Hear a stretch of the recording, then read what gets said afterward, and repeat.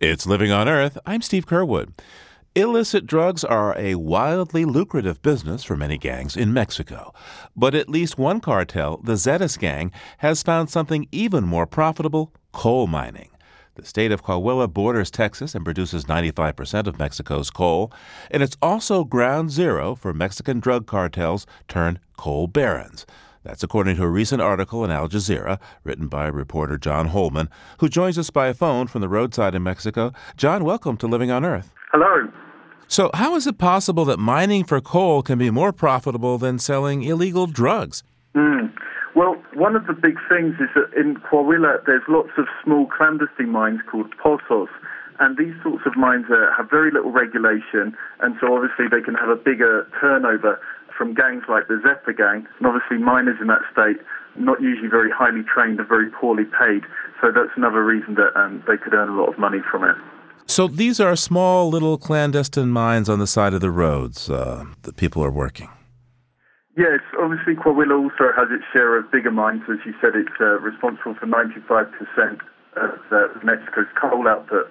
These small mines, as you drive through Coahuila, as I did, then you can see them just on the side of the roads in the coal districts.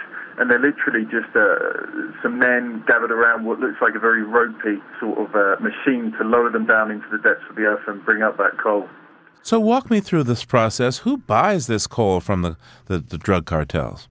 It's a process that goes, first of all, from these smaller mines, then larger established companies, it's been alleged, buy this coal, and then they in turn send it on to a state company called Prodemi, who sells it to all sorts of people, including Mexico's nationalized electricity board.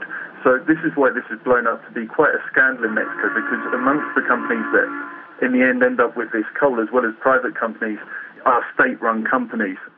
So how right am I to assume that this is a dangerous business? And how have the legal coal miners reacted to the drug cartels getting involved in the coal mining business?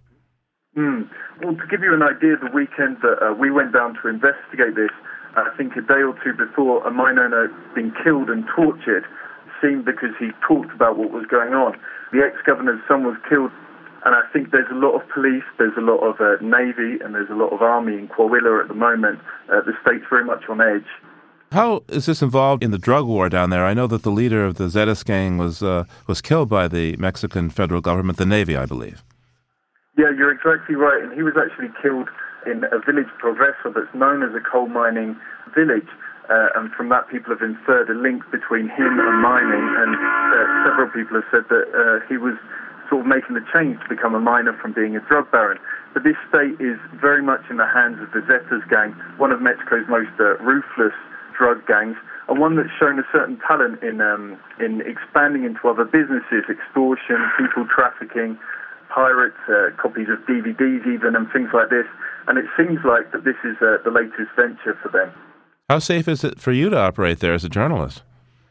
In Coahuila, I think it's very difficult. The local journalists that we talk to, there's certainly a lot of subjects that they can't write about. One of the journalists that we were wandering around there with told us some things that seemed quite incredible and said that he couldn't report it in his local paper because if he did, then the likelihood is that he'd end up dead. So what kind of things did he say? There's stories just coming out now about villages in the state in which they're basically ghost villages due to feuds or just mass killings.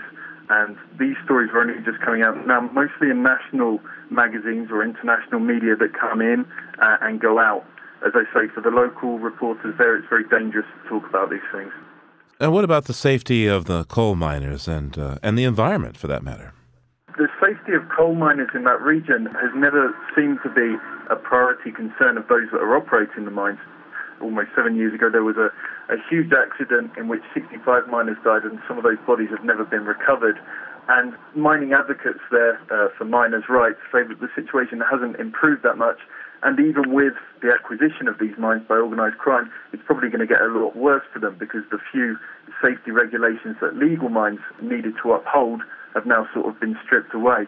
So I would say, in summary, sort of not too good and probably getting worse for the miners. And how about the environment there?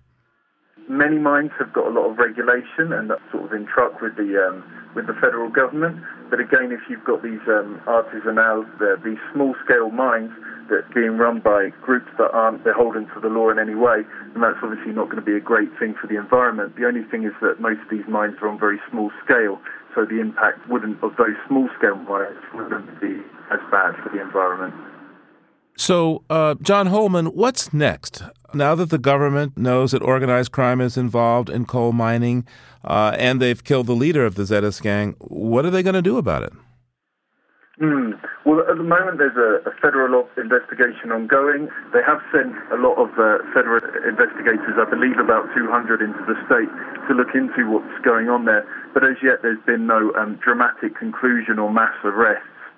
Reporter John Holman speaking to us from Mexico. Thank you so much, sir. Thank you.